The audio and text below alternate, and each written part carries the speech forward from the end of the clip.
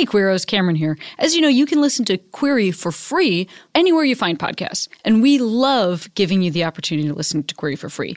But I want to offer another option. For $4.99 a month or $35 a year, you can join Stitcher Premium, where you can listen to an unad-interrupted version of this same show. Not just can you listen to Query without ads, but they also have their own original programming. For instance, there's a new podcast called Threedom, which will feature 3 of my good friends and also 3 Earwolf favorites, Scott Aukerman, Lauren Lapkus, and Paul F. Tompkins. These are pals I've known for years and that I really love, and they're hilarious. So they usually are on Comedy Bang Bang or Paul's podcast Spontaneation or Lauren Lapkus's podcast with special guest Lauren Lapkus, and they do characters. Well, Threedom is an opportunity for them to leave their characters at the door and chat to each other like real human beings, where they'll tell stories from their childhoods, make fun of each other, etc.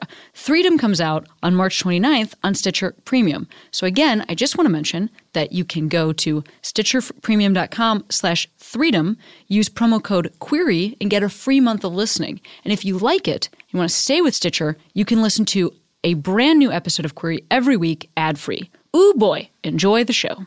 This is a show about individual experience and personal identity. There may be times when folks use identifying words or phrases that don't feel right to you. That's part of what we're exploring here. Please listen with an open heart, and as always, I welcome your polite, engaged feedback, and I encourage you to continue the conversation in your own life and with your own community. Welcome to Query.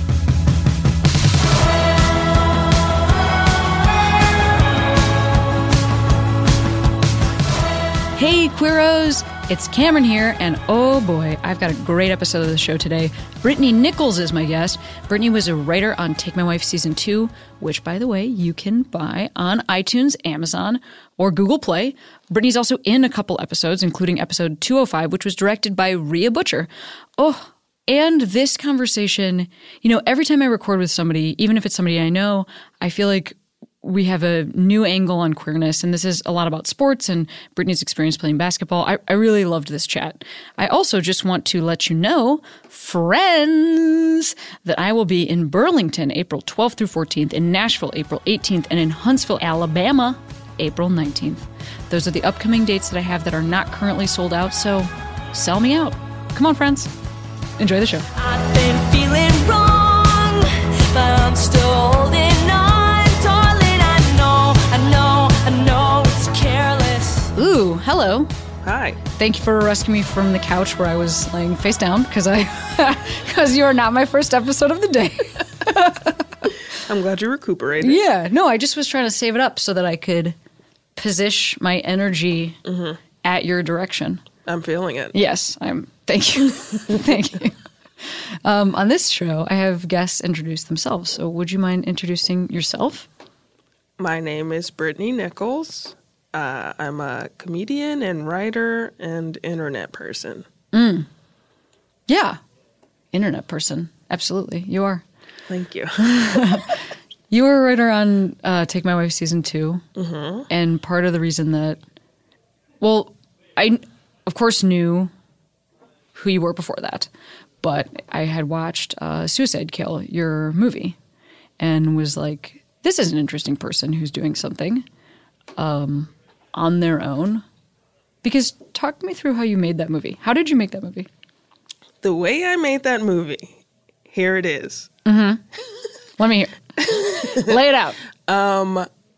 Well, I'd wanted to make a movie for a little bit and basically was waiting to have an idea that I thought I could pull off on my own. Because I always knew I wanted to do it mumblecore style and not a lot of lighting. We ended up using no lighting, a small budget, and like one location. I had the idea after I saw Tangerine with Lindsay Hicks, who's also in the film. And we were just like chilling in the garage after the movie talking. And we were talking about like awkward dinner parties and weird things that had happened to us at dinner parties.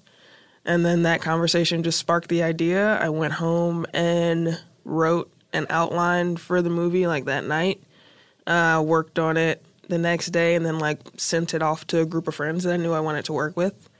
Everyone really liked the idea, and I guess that was our version of pre-production, because then we just like decided to make it. and went and shot it a couple months later once everyone's schedule had freed up. How many days did you shoot?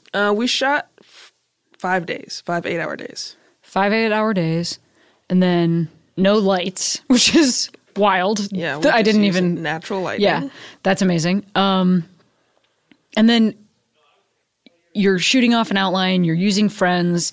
You're like doing it this very DIY way, and then you were in like a ton of. The movie was in how many LGBT film festivals? Like, do you even know the number? Yeah, I don't remember. It's like, let's just say 10. Like more than that, maybe. Yeah. It was like, I think probably like 30-something. 30-something. Wow. I mean, I think that's, when I saw it, that's part of my reaction to it was, and it's interesting to hear you say that you were inspired by Tangerine, because I didn't know that. But that's what I was so inspired by about it, was that like you were somebody who just made a thing. Like just the idea that you can tell looking at it that it is like a lower budget movie. And I think that today that's not necessarily a bad thing. Like sometimes that's actually, there's cool indie cred in that because it looks like real life. Yeah. Because it is real. And I was just like stoked that you were out there making the thing, not like just having the idea and then going through a bunch of different gatekeepers and having people tell you no. And then you're like, well, fuck, I have to move home. Yeah, it was because I'd seen a lot of like Joe Swanberg and the Duplass brothers had like been doing it that way for a while. And it just was interesting to see who made up mumblecore, because I mean, Barry Jenkins' like first film was like a mumblecore, and it was like the only like black mumblecore film I'd seen. And for the most part, it was just like one singular straight white dude being like, this is my idea and I will do every part of it, and every part of it will be like exactly the way that I want it to be. And it felt like just one person having ownership of it. And I was like, okay, well, what would be like the way to queer that style of filmmaking? And for me, it was like, oh, to give like everyone ownership of it. So like to immediately bring in the actors and the DP and the director, and all of us have like a say in what this is going to look like. And while I was like writing the script, having conversations about like, okay, how much of this is going to be from the script and how much of this is going to be like informed by what you all think these characters are going to be and what sort of choices you all want to make on the day. And so like the script was, I can't even remember how long it was, but like a lot, some of the scenes were like to the letter of like things that I'd written. And then other things were just like, this is what I think happens in this scene. Okay, here we go. And was just completely improvised. And I think that just gave us a lot of room to operate in a way that those movies, I don't know, operate in. Like it felt very lovingly crafted as like a team. Yeah, I mean, you can feel that. I think you can feel that watching it. And also, there's 5 cast members, because like the couples and then there's another character. And all of those characters are women, and 3 of them are black women. So it's, to your point about like who gets to make these movies. First of all, it's like a tiny cast, which is also really interesting, just to like spend that much time with people. But then that it's like, oh, this is mostly black queer women. Like that is, yes. Congratulations, because you actually are the person who made the movie that's true about. Like there's like, this is the movie that's true about. It's fucking cool. So good job. I mostly just wanted to be on the record being like, way to go. Thanks. Yeah, it's one of those movies that's like sort of scary to think about, because like I feel like with a lot of movies when it is completely scripted, there's only so much having different people like play the parts can do. Like obviously there are some actors that are incredible and bring so much to it, but when it's partially improvised, there's just like a level of authenticity to having like a queer woman of color like play that part and get to add her own like, I don't know, personality, but also experiences and just point of view to it that I think made it really cool. And it was scary thinking about if I hadn't done that, how different it would have been. It would have been a completely different movie. Yeah. Well, I mean, is that what... Without sounding like the question that somebody asks you when you're about to graduate from college or high school, is that an experience that you would want to try to replicate? Like, was it an overall positive experience doing something on your own like that, or would you want to like try to mainstream something? I mean, I would like to do a lot of different things, but for me, I think that's still a very valuable way of making a film, and I would do it again 100%. Hopefully with a little bit more money, because we did all do it for free. And then, like, at this point, we're only making a profit because we, like, didn't spend anything on it, and that's a huge upside. But I think that just, like, the communal feel of it and the ease of it is, like, not that hard to lock people down for that amount of time, and just the, like, spirit of it. I don't know that we'll ever be able to exactly capture it again, but, like, I would like to try. So yeah, and then when you're trying to get in rooms and get jobs, because prior to making that movie, what was your, like, experience in the business side of the entertainment industry? What had you done before that? I don't even know this question. I definitely look at your resume, but I don't remember what the answer is. I had a web series. Yep, which I watched. Yes.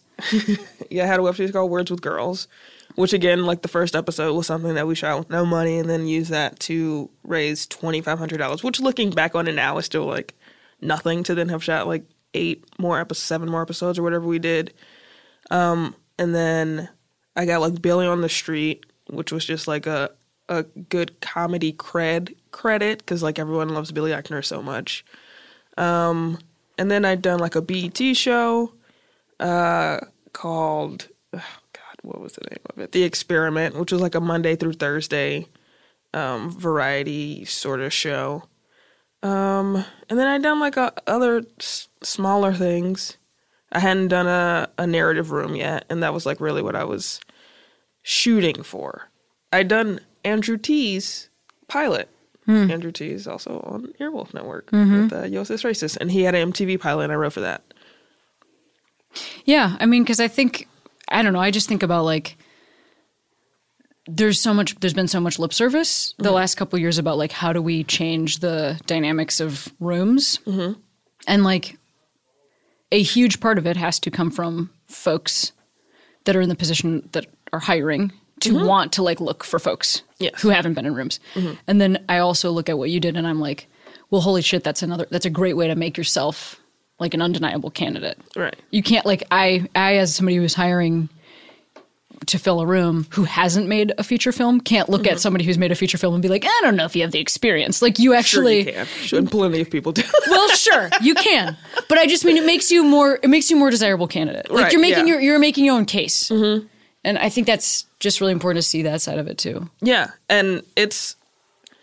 a lot goes into it. I mean, like, even though it is just, like, sort of feels like we just picked up and did it, I am very well aware that there are still a lot of people who, like, can't. And I think that that's, like, sort of where the Duplass brothers, like, lose me a little, because they're sort of always being like, just pick up a camera and then do it, and then it's fine. And it's like, no, it's not. It's still, like, I spent $5,000 on that, which, like, to people that make movies, that is crafty for one day. Like, it's absolutely nothing. But for people who are just, like, on the fucking street hustling it up, like, I got that money because I, like, got Transparent. I did Transparent for 3 episodes in the second season, and I used all of that money to make Suicide Kill. Like, that, if I hadn't done that, then, you know, it's just, like, one person giving you, like, a smaller opportunity then allows you to create a huge opportunity for yourself. But then how many people, like, aren't doing fucking small co-starring things on shows and don't have that extra money laying around? And it's, like, I think a lot of the people just are just, like, pick up and do it. And I had so much experience being a PA and being on set and being able to, like, work for free for a little bit to learn this stuff, to be able to, like, then make my own movie. There's so much, like, and I didn't have a lot of money coming here, but still the even privilege to be like, I'm going to, like, live, like, get by eating peanut butter and jelly and just, like, walking from place to place. Everybody can't walk from place to place. Everybody can't just, like, find a spot at the last minute. There's still, like, an incredible amount of privilege that even goes into making a shitty, no-budget film that I think that then when these white dudes are, like, on their fucking soapboxes, don't acknowledge. And I had friends who also are in the industry and who could direct and edit and shoot for free. Like, I had a camera already.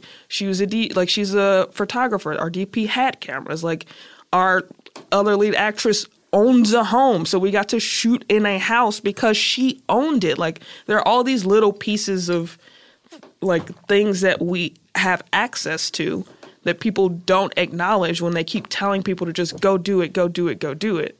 There's still an incredible amount of like luck and pre-positioning and all this sort of shit that goes into it that I think is an important part of the conversation. I love that. I'm so glad that you brought that up because you're right. I mean, there's totally a chance I could have taken it in that direction. Mm-hmm. And I think what I'm saying is like, it has to, I think that there's, I hope we're getting somewhere. Like, I hope we are. I don't know at all. Who knows? Who fucking knows? We might be spinning our tires. We literally might be spinning our tires. It is impossible to know.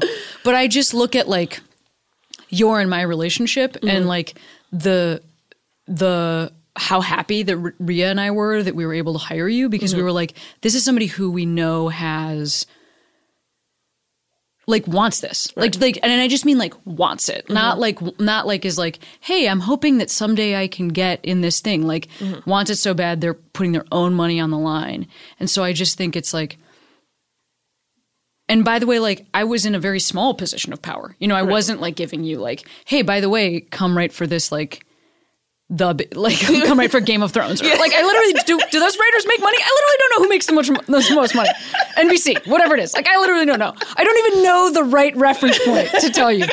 But like I just think that it was a very interesting thing. Like the hiring on that specific thing. This one tiny thing to me felt significant as a way of like talking about one teeny model of like how this can work, which is like looking for people who are trying to put themselves out there. Yeah.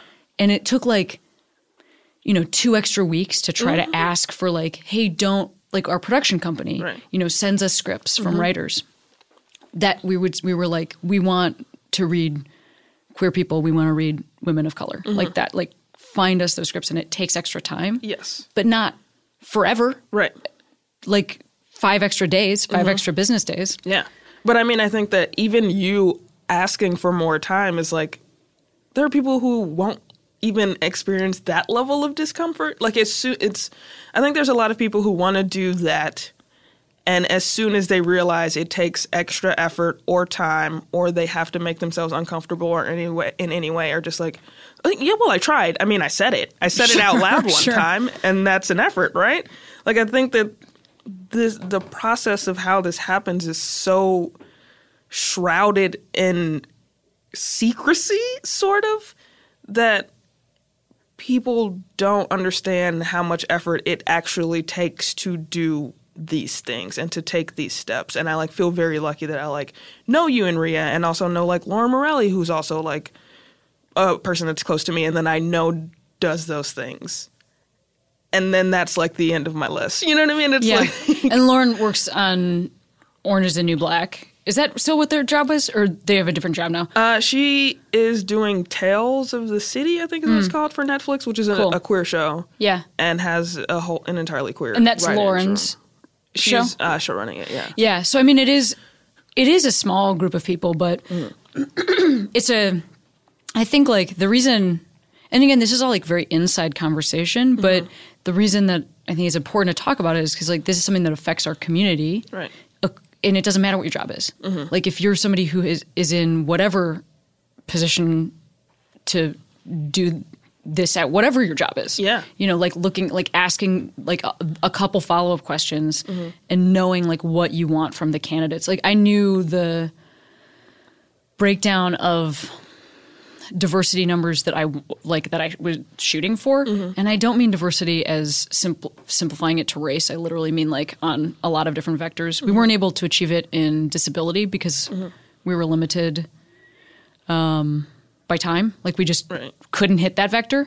But, I like knew what my goals were, and it made it easier to like then find somebody like you who if I know what I'm looking for. Like I'm looking for a self-starter who needs that first narrative room credit so that then they can get like the next job after me. Like I wanted you to get the job after Take My Wife. Yeah. So that then you can like have your room and whatever it is. Anyway, blah. That's our like small social justice segment.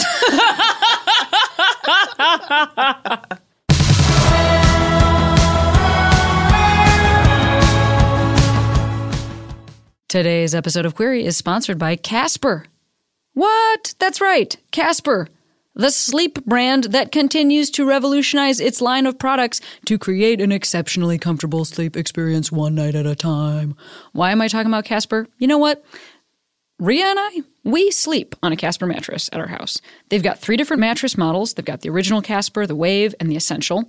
Casper mattresses can be shipped directly to your door in like this teeny box that you open up and then the mattress pops out. It's got free shipping, free returns in the US and Canada. And the best part is that you have a 100-night risk-free sleep on it trial. What I'm telling you is that we got a Casper mattress. There was a 100-day risk-free sleep on it trial and free returns, and we kept it because I like these mattresses. So I just think you should consider it. You can also get $50 towards a select mattress by visiting casper.com/query and using query at checkout. That's right, casper.com/query and put in the offer code query for 50 bones off of your mattress purchase. Today's episode of Query is sponsored by Zola. Zola is reinventing wedding planning and the registry experience to make it the happiest moment of your life. Just kidding. Your wedding's the happiest moment of your life. But they are doing everything they can to make your lives happier. This is how they do it. On Zola, you can register for top brands and also for experiences and cash funds. I like this idea because I have personally had a registry in a place where you could get actual stuff and also a separate registry where you could donate to send us on a honeymoon. And that was a pain in the neck. What I like about Zola is that it's a one-stop shop for everything that folks might need to support you on your wedding day. And guess what else? You can also use the Zola wedding app on your iPhone or Android. Wow. Just head over to the Zola.com website and check out what they've got to offer. You can join over 500,000 couples who've used Zola. Sign up with Zola and receive a $50 credit towards your registry using Zola.com/query. That's Zola, ZOLA.com/query for $50 towards your registry. That's right. You could get a blender and some money to take your honeymoon all in the same place.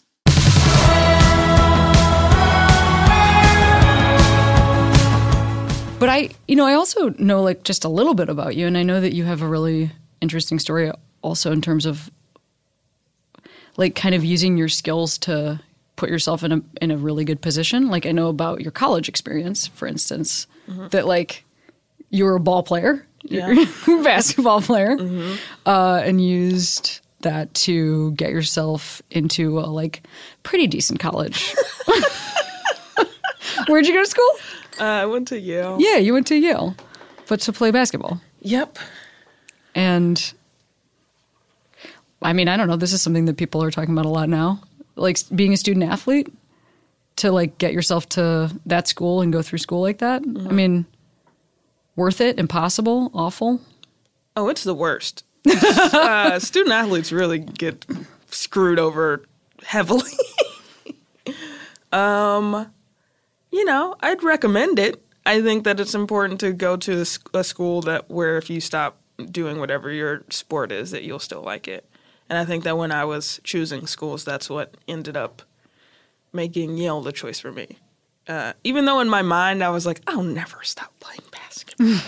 And then I ended up quitting my junior year and then still took up another sport. I started playing rugby, got more into theater, got more into like all the other things that had been promised to me for going to Yale that weren't actually a possibility once I got there. And the basketball coach was an absolute nightmare. So, why did you step away from because of your coach? Well, really, I had an injury that required a surgery that I didn't want to have. I like messed up my foot, and they basically were like, to play at this level, you'll need to have this surgery, but there's no guarantee that it will make it better. In fact, it might make it worse. And I was like, at that point, I hadn't been able to like walk without pain for like 8 months or something. And it sort of was like, okay, I think I want to be able to like walk when I'm 35. And so I'm gonna take a step back from this. And so I didn't have the surgery, and then I like couldn't really play at that level anymore. How was that identity-wise? Because I know, like, if you're an athlete playing at that level, that's a huge part of who you are as a person. Yeah, I mean, it's a full-time job, and it had been, you know, it was something I was doing like 6 days out of the week from the time I was like 11 or something.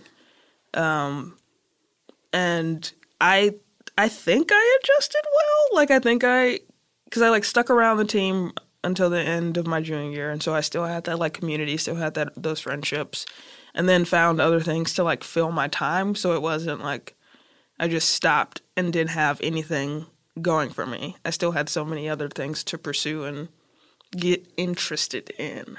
So that was lucky, and I think it was because of the place that I was at. So yeah, when did you start playing basketball? Age?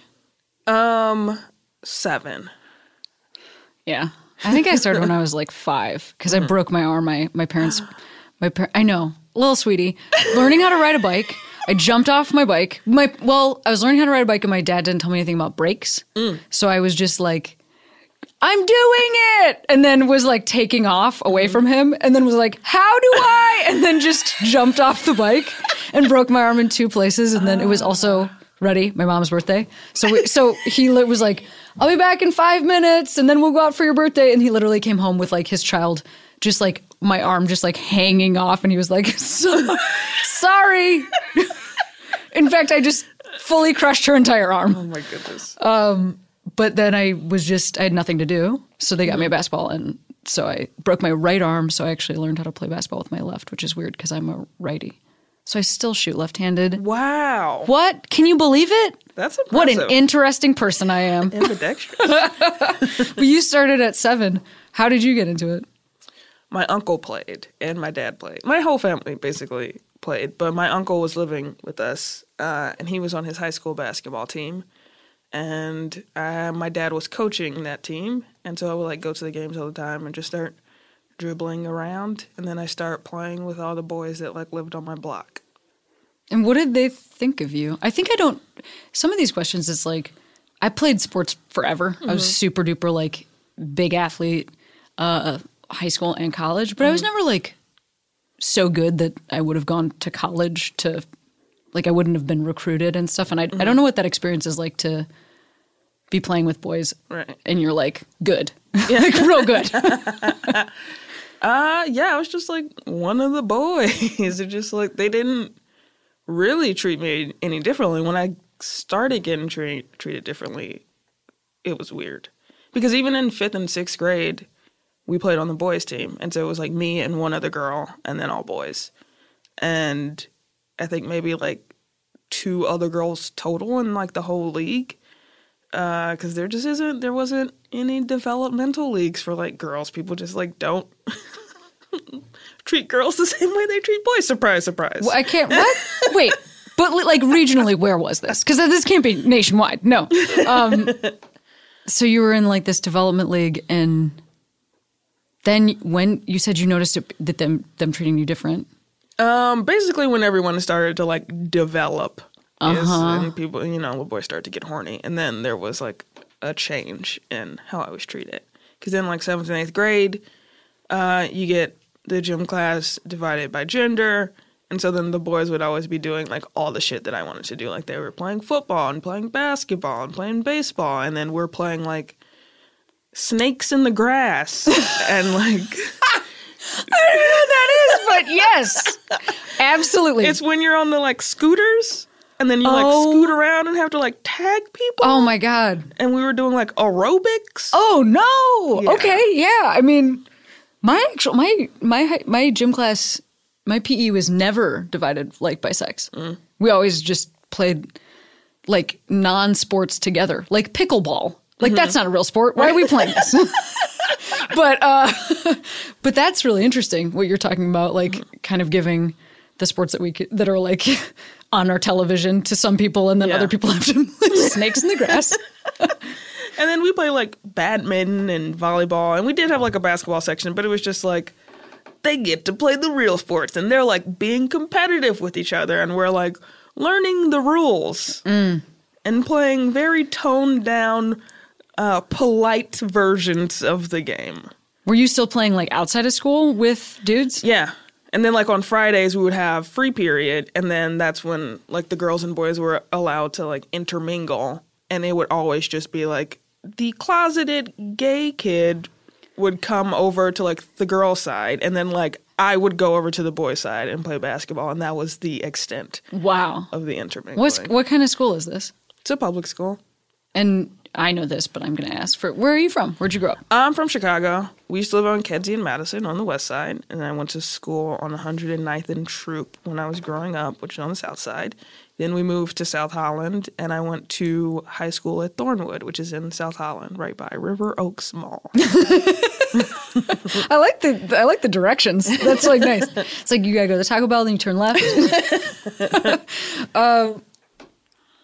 That's a couple. Wait, so South Holland is in Michigan, yes? Am I nuts? Where's South Holland? That's in Illinois? It's like 10 minutes south of the city. It's like the city ends at like 130th, and South Holland is on 159th. Oh, so you weren't moving very far. No. You had like the same group of friends, essentially, maybe? I mean, just like they depended on what school I went to. Yeah. Fair. Okay. And then you are playing basketball. You're playing with dudes outside of school. What's happening for you, like, in terms of the way kids are perceiving you? Like, how's your life kind of in general at school? Well, I switched from private school to public school, and that's like when the big shift happened. Because I went to the private school that was 109th and Troop, and it was like all black except for one white guy who we call White Mike. Honestly, though, like, straight up, how is White Mike? Like, I wish I knew. I wish I knew, because this is what I've learned from Facebook about the white kids who have to go to schools that are like predominantly black. They either are like very with it and like, I have white privilege, even though I was in this environment, I have white privilege. I care even more about these people because I grew up with them. And now most of my relationships are like still with this group of people, even though I recognize that I am still different, or like, fuck black people. Like, I hate this. I can't believe my parents made me grow up like this. Oh my God. I should have been in power, but I was like the weird white kid. How dare I have a minority experience? Oh my gosh. So, yeah. It's pretty funny. So, I don't know. White Mike's either the best or the worst. Right. We're hoping the best. We're hoping the best. And then I switched to a public school, which was still mostly black, but had more white kids than just White Mike. And I got to like dress myself for the first time, because at private school, the guys wore the blue button ups and slacks, and the girls wore like jumpers. And I never even thought about it. It's just one of those things where like you don't question it because you've never had the opportunity to question it. Totally. So when I got to put clothes on myself, I was like, I know what I'm wearing. And so I was just like wearing like the boys' shorts at that time. The style was like the long blue jean shorts. And like we didn't have that much money for like school shopping, so I got to pick out like 3 outfits or something. And so I got like 3 pairs of those shorts, and then like Nike shirts and like And1 shirts or whatever. And then I wore like a lot of my mom's like old clothes, which were so big on me. So I either look like ridiculous in women's clothing or like comfortable in men's clothing, or little boys' clothing, I guess. And I got called a lesbian in like my first week at this school by like 2 of the little white boys. Wait, how old would you have been, do you think? I was 10. 10? I was 10, and we were like out in the field, and I don't know what the fuck I was doing. I don't know why I was by myself in the middle of this field, but for some reason I was, and they just like rolled up to me and were like, "You're a lesbian." I don't even know if I knew. I think I must have known what it meant, but I certainly hadn't contextualized myself in that way. I also had French braids. So I was like being like, okay, they are calling me this because you have on these clothes and because your hair looks like this. And then it just like stuck with me for like the rest of the year, and I didn't really dress like that the next year. I like still wore clothes that were comfortable to me and not like super femmy or girly or anything, but I immediately like sort of stopped shopping in the little boy section. Wow. I mean, now that you bring it up, it's totally true. I was like saved by Catholic school. In the only way in which I was saved by Catholic school was that I wore like a uniform till I was 18. Mm-hmm. So, like from from like 6 or 7 or whatever Yeah. to 18. So like it definitely got in high school. There was definitely a trajectory where like freshman year I wore knee socks and like Steve Madden platforms with a skirt. And then by senior year I wore white platform steel-toed Doc Martens with only pants and had a black eye for a lot of the year because I had dropped a pool ball on my face, throwing it over my head. It doesn't matter.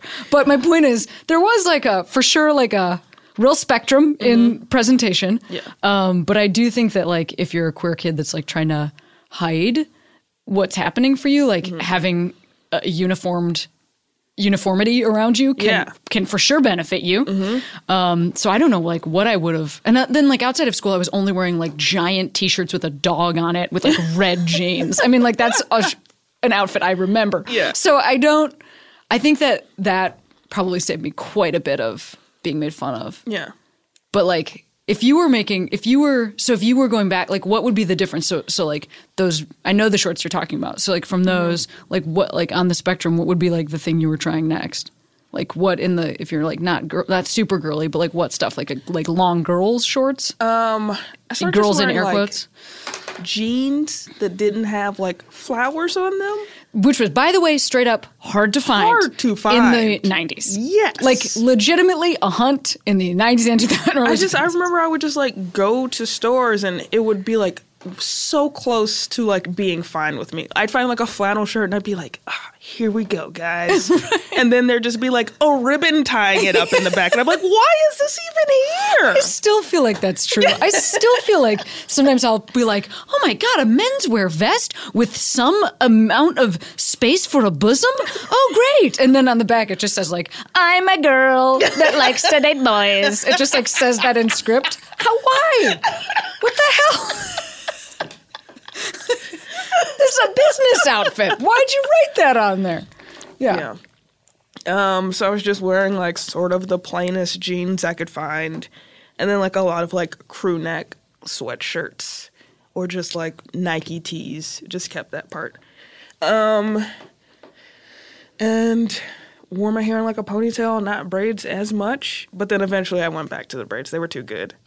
You had good French braids? I had good French braids. Iverson was big. Right. That's the other thing. It's like when sort of things would like come into play that like made it okay, where it just like stopped sort of being a signal. Whereas like before that, French braids, you would look like a little boy and you couldn't do it. But then Iverson got big and sort of like everyone was wearing French braids. It was like fine again. So it was like, ha-ha! I'm just one of hiding in those. plain sight. I just like Allen Iverson. Yeah, exactly. Right. Well, I also, having some bit of sportiness can really help too, because then if you're somebody who wants to wear Nike stuff and you're like, but like legit, I do Nike in the world. I do go out in Nike. Like, I think that can also help for queer kids who are cultured female, like so queer kids who are like being raised as women and just like, well, no, I'm not like that. I'm just a baller. Exactly. I just love basketball, or like she's a tomboy. She'll grow out of it. Like sort of all of that protection, which is also just like denial, and ended up hurting me way more than it helped, probably, because it was just like, oh, we all have to prove we're not gay, because now the assumption is since we're girls that play basketball and enjoy like aggression and competitiveness and being good at things, which are these quote-unquote masculine traits, we now have to like push against all of that to prove that we're like straight and feminine and all these things. Yeah, dude. Yeah, for real. I mean, I guess I didn't like have that. Well, so the whole time I was playing basketball, like in high school, I had a boyfriend, so that also really helps you out. Yeah. So I guess I wasn't thinking that much about like proving but is that something that you felt like you were thinking about that consciously? Like now that I'm in this category of people, I'm a basketball player. Like I have to disprove this thing people assume about me. Yeah. Which of course, who knows how much everyone else was feeling that, but I was feeling it a lot because it was true and I couldn't admit it to myself that it was true. And I also didn't want it to be like, I didn't want other people to have the power over, like, who I am, where they got to decide before I even got to decide. Right.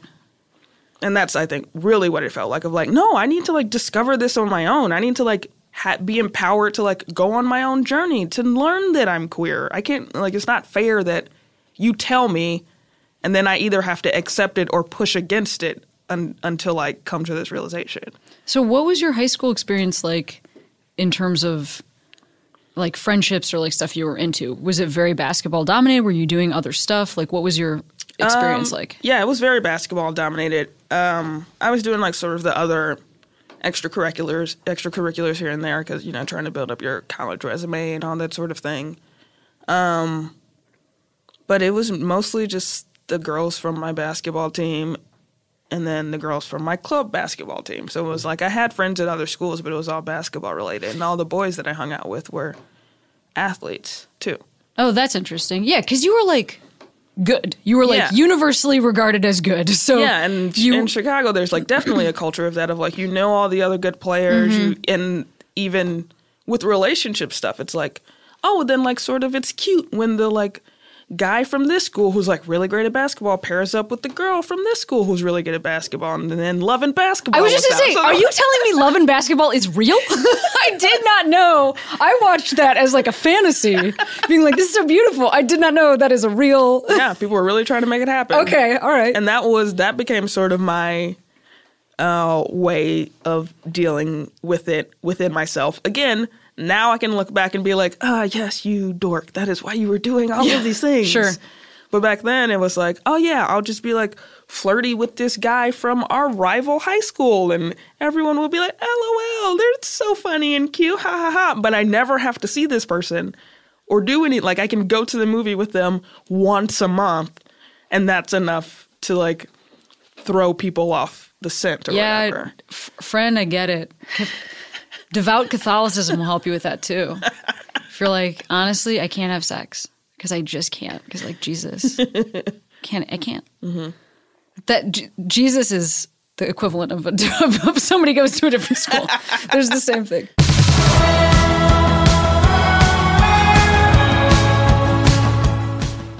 Today's episode of Query is sponsored by Tomboy X. Oh, Queeros. Tomboy X is a great undies brand. I really like their underwear.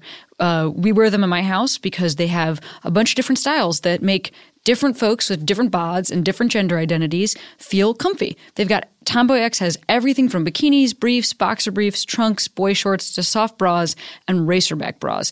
They've got everyday basic colors, fun seasonal prints. They go from sizes extra small to 4X. Wherever you fall on the size or gender spectrum, Tomboy X has amazing undies that can fit anybody.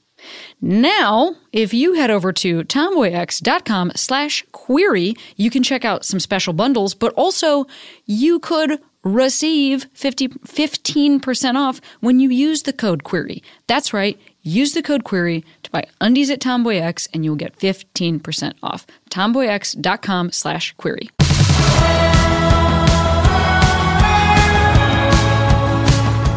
So were you, like, recruited to play on the travel team and stuff that you played on?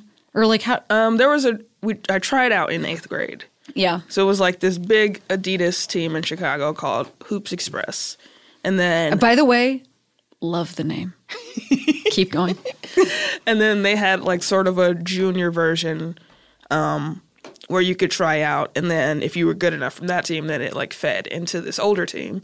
And so since I was, like, really good in 8th grade, I was, like, playing on that team and also playing on, like, the upper team or whatever. What is it like being, you have these really close relationships with women and, like, you have all this going on inside of you? Intense. Please tell me more. Please tell me more. Because it was just, we were all so close. Because you literally would be with them, like, Saturdays and Sundays, we would have practice for, like, 3 hours. For us on the younger team, we would have, like, practice with our team for 2 hours, and then we would go practice with the other team for 2 hours. So that's, like, your whole weekend is just with these girls.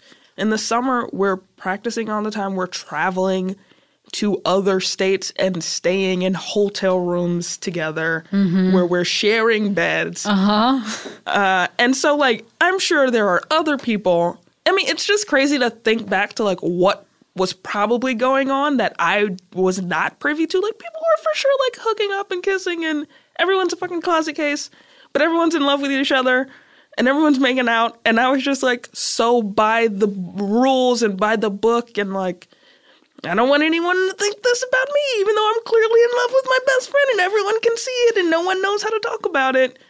So it's just, like, intense, and I couldn't admit it to myself, and so I just had, like, one weird friendship that, like, sort of went off the rails for a little bit because, like, we just all couldn't, like, no one could deal with what was happening. Yeah. Even though nothing physically ever happened. Right. I mean, I had that friendship a couple times in my life. That Yeah, like, I had it in college, too. Yeah. Although, I mean, for me, those people that you had that friendship with, the other side, queer? Yeah, me neither. And we've talked about that, actually. I know that. Yeah, so, which is also interesting, because, like, I don't know how much of this played into it for you, but for me, I know I was also, like, I had no conscious awareness of what was going on, except that there was, like, some part of me that didn't want to make somebody uncomfortable. And so the idea that I knew there was something I could do that could make somebody uncomfortable was that was the full extent of my awareness. I didn't even, like, know what that was. Right. Just there's, like, something I could do that here. Yeah. There's something I could do here. Don't know what it is. Yeah. Yeah, the moment I think that even started to come into play was my best friend was, like, sleeping over, as she did, like, all the time.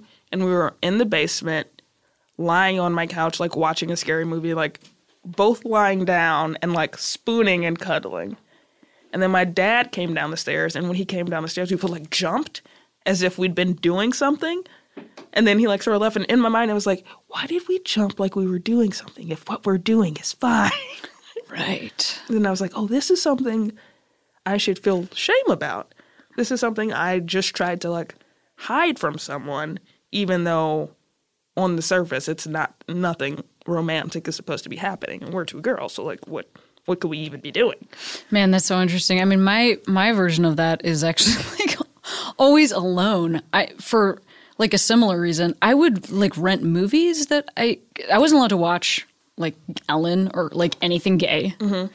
Or, like, Rosie. Like, post their coming out, there was, like, not a lot in my house. And then one time my dad came in and I was watching the MTV Movie Awards, and it was when, oh my God, Selma Blair and Buffy. I hate myself. Sarah Michelle Gellar. Okay. Kissed. They, like, won for best kiss, and they kissed, and my dad, like, walked in the back door from work at the moment when they were kissing, and it was like, I mean, it was MTV, right. Which, by the way, we had, like, just gotten cable because we weren't allowed to, like, have cable, and I literally think he was like, well, like, no reason for us to have cable. I was literally like, like, Dad, this is literally never on. This is never on. There's never women kissing. But so I would, like, rent movies and watch them in the basement by myself that were, like, that had, like, queer content. I don't even know how I was finding these movies. Like movies that like walking around Blockbuster Video and then coming home with, like, All Over Me. Like, where did I find that? Where was I? How did you get that How info? did I get that movie? Is it just a great poster? And you were like, I know what's happening here. I think so. I just, yeah, and then watch those movies by myself in the basement. Yeah, we had the Blockbuster pass. This was, like, when Blockbuster was really throwing everything at the wall trying to stay in business. They were doing this thing where you could check out 2 movies and just, like, keep them for as long as you wanted. And I would be at my dad's. My parents, like, got divorced when I was, like, 9 or something. And a lot of the times I would be at my dad's with him and my stepmom and my 2 youngest half-brothers, and the rest of my siblings would be at my mom's. I had to stay for, like, basketball and stuff. And we would go to Blockbuster, and they would pick out a movie for them. And I would get to pick out a movie for me. And it was always, and the same, like, the internet was a little further along, but I know I wasn't getting this information from the internet. But I remember 13 came out, and I was just like, I gotta fucking get this movie. And I never could pull the trigger because I was so scared that they knew that the only reason I wanted to see it is because I'd heard that the girls in the movie kissed. And so every time I would, like, pick it up, immediately, as soon as I got in, I would, like, make a beeline, like, pick it up. Today's the day. I'm gonna do it. And every time I would put it back, and get like sideways Have or you- something. Have you seen it since? I still haven't seen it. You Now know it what? just feels creepy. No, I mean, number one, you're absolutely right. But I want you to treat yourself to, at some point in your life, watching 13. Just so that, like you don't have to have the same feelings about it, because that is creepy. Yeah. But then also know that those women are, like, adults now. Right, No, like, keep all the context in mind. You know what I mean? I don't want you to, don't get yourself into, don't fall, yeah. But I want you to have that. I want you to have nice things. Mm-hmm. So then you're in high school. And you got recruited for college, yes? Mm-hmm. So, like, what is that experience like, people wanting you to come to their school? Because for me, college was very much like, I'm applying to school, and I hope to God that they want me. What is it like the other way? Again, stressful. Again, It feels like so much pressure. Again, being a student athlete is very stressful. Yeah. Because, I mean, from that whole time, like, once I started playing seriously in 8th grade or whatever, that's what it was all about, was getting a scholarship. And so you're going to all these places explicitly with this goal in mind, and you start getting attention from, and first of all, it's just an entirely weird process to just have adults pursuing children.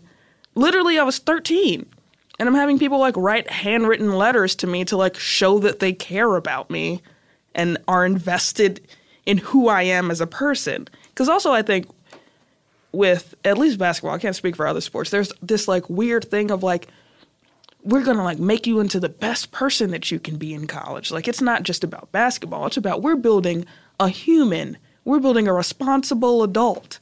And so, like, all of that weird language is being incorporated into this thing that's like, you're great at basketball, and I think you're cool. Man, So that is weird. So I just had, like, huge, like, plastic containers of just, like, letters from all these different schools, starting from when I was 8th grade, and trying to figure out what matters to you, I think, is, like, what other people's college experience gets to be, of, like, I'm going to go to a school where, like, the school size matters, and where it is matters, and if they offer a program that I'm interested in pursuing matters.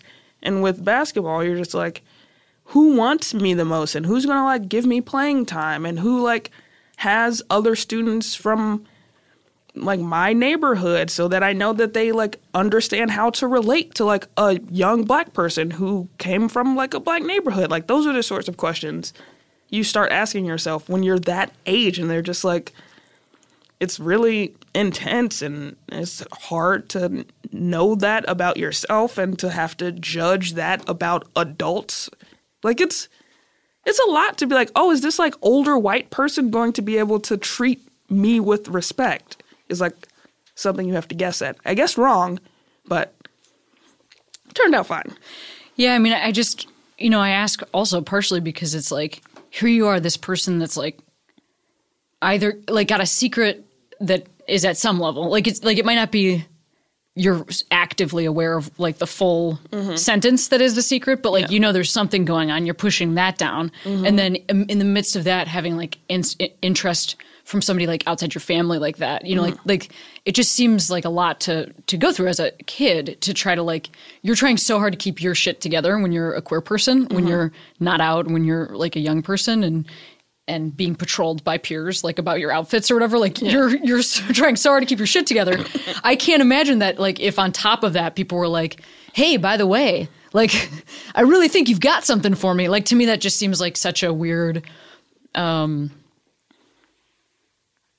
it just seems so weird. Yeah. And then going to these places with these people who you're then being told, oh, well, those schools aren't going to recruit gay people, so, like, don't try to look too gay. Really? Yeah. How much? Or don't look too black. Okay. So, like, which one of those things do you think you got more? Or the exact same amount? I think there was just more effort. There was definitely more effort not to seem gay, I think.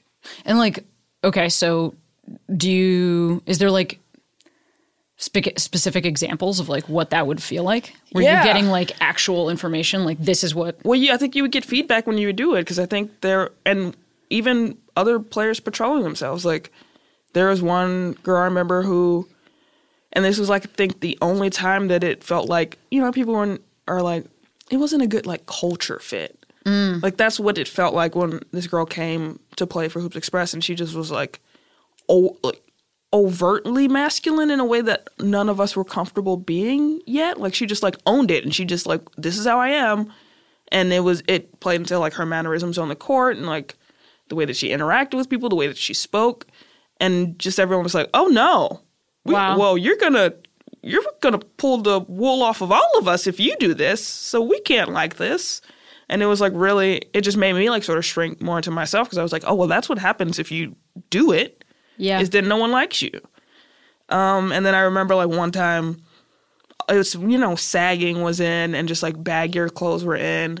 And I just like was wearing a bigger pair of shorts than I usually wore. And like my stepmom was like, what are you doing? You look like a boy. Stop. Like go put different shorts on. And it's just like little moments like that stick with you forever and completely change how you move through the world and how you see yourself. And then getting information like about recruiting specifically, or all that about like being too black. Like what would that look like? Is that hair? Is that like no mannerisms? Don't get tattoos. How you wear your headband. Like there was this really big divide about people wearing headbands versus people wearing like the pre-wrap. Oh yeah, no, I totally know what you mean. Yeah. Even like if you wore your headband to the side, or if you wore like the Adidas sign upside down, you don't want people to think that it's a gang sign, and just like stuff like that. Don't wear a hat in the gym. Jeez. And all of that is because you have talent. Like that's the other thing that's like so fucked up about it. It's like you are good at something. So therefore like don't fuck it up with the wrong headband. Like I just mean like what the fuck? Me in high school was just entirely being like, don't fuck this up, don't fuck this up, don't fuck this up. That was the majority of my personality, was like, as soon as like anything seemed to right, I was like, peace out guys, I gotta go to college. Like I just was not having it. Do you still have any part of that in you today? Like yeah. That feeling that you might fuck someone up? Mm-hmm. What do you do to keep that at bay? I think I've just like sort of developed my own secular morality to be like, at this point, I know what's right and what's wrong, and trust myself to like make those decisions for me, and not base it on like what other people think or even what the laws of the land are, because those are often incorrect. Yeah. How did you come up with those? How did you come up with that like framework?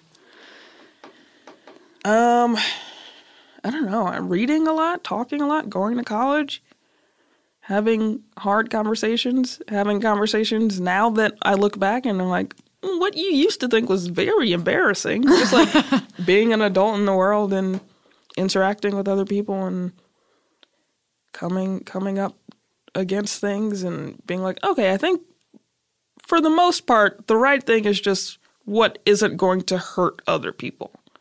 Right. So. That is a far-fetched idea, but I think could just work. Well, I also know just a little bit about you, that you also are like pretty engaged as a listener. You're like pretty into or like good at, well, at least that's like what my work experience with you was like, that you were like sitting in a room, taking things in and responding, which I think is also a skill if you're trying to figure out how to do the right thing. It's a skill that it's very hard for me. I have to work on listening all the time. So I just grew up in a place where it's like you had to fight to be heard in my family. So I'm just like always like, no, this is. And so now I know as an adult that, especially with the job that I have, where my job is speaking for a living, like I have to take in information as much as I can, because otherwise I'm like fucked. You can't actually come up with like hard and fast rules that you live with forever. Right. So it's death to stand up.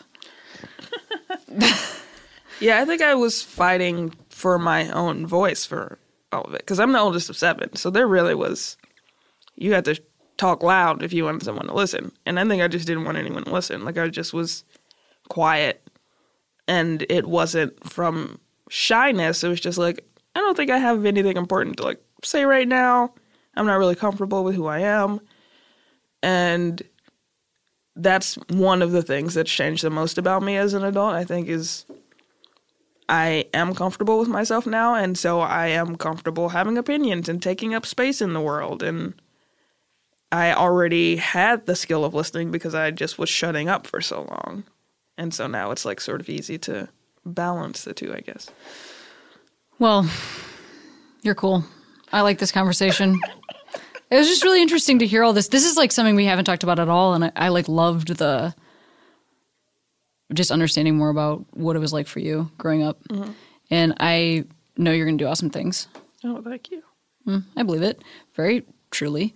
And before we sign off for this sesh, for this chat sesh, yeah, I just wanted to see if you want to shout out a queero. So like a friend or person or human or thing, stranger, that made you feel comfortable in who you are? And this is, I guess it's even conflicted in doing this, but when I was in college, 2 of my coaches were queer. And since it was like not a safe space to be queer, even the fact that I knew that looking back now, I think helped me a lot. They also left after my freshman year because, as I said, the head coach was a nightmare. But my coach, Melinda Flores, was like a queer woman of color. And I think the first queer woman of color that was out and older than me that I had a relationship with and a bond with helped a lot. It really does matter so much. I mean, my first boss out of college was... I was in this program, and you weren't supposed to date other people in the program. And it was like a equivalent of Teach for America sort of a thing, but we lived in community with each other, so that's why we weren't supposed to date, because they didn't want to deal with breakups and then people having to live in the same place. Yeah. So it wasn't like for any other reason than just like, please don't do this to us. From an HR perspective, we don't want you to have to move rooms all the time. Yeah.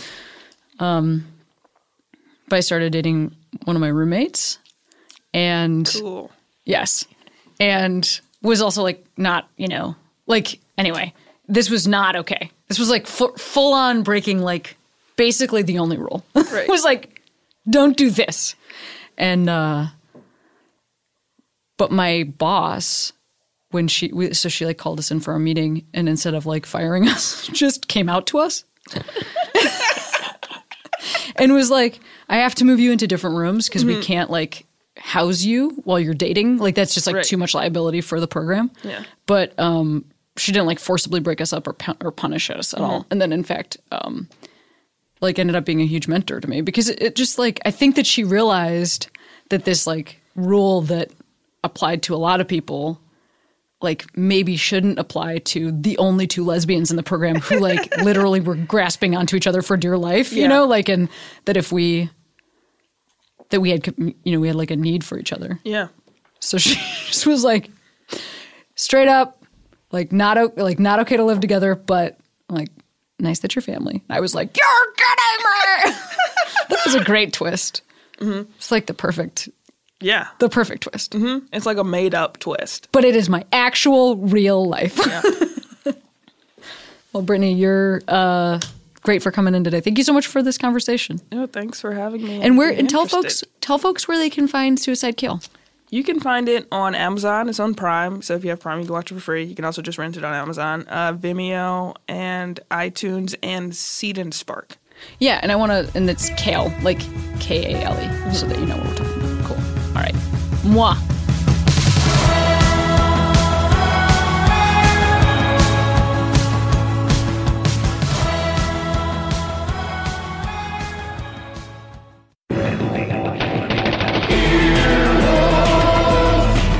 This has been an Earwolf production, executive produced by Scott Aukerman, Chris Bannon, and Colin Anderson. For more information and content, visit earwolf.com.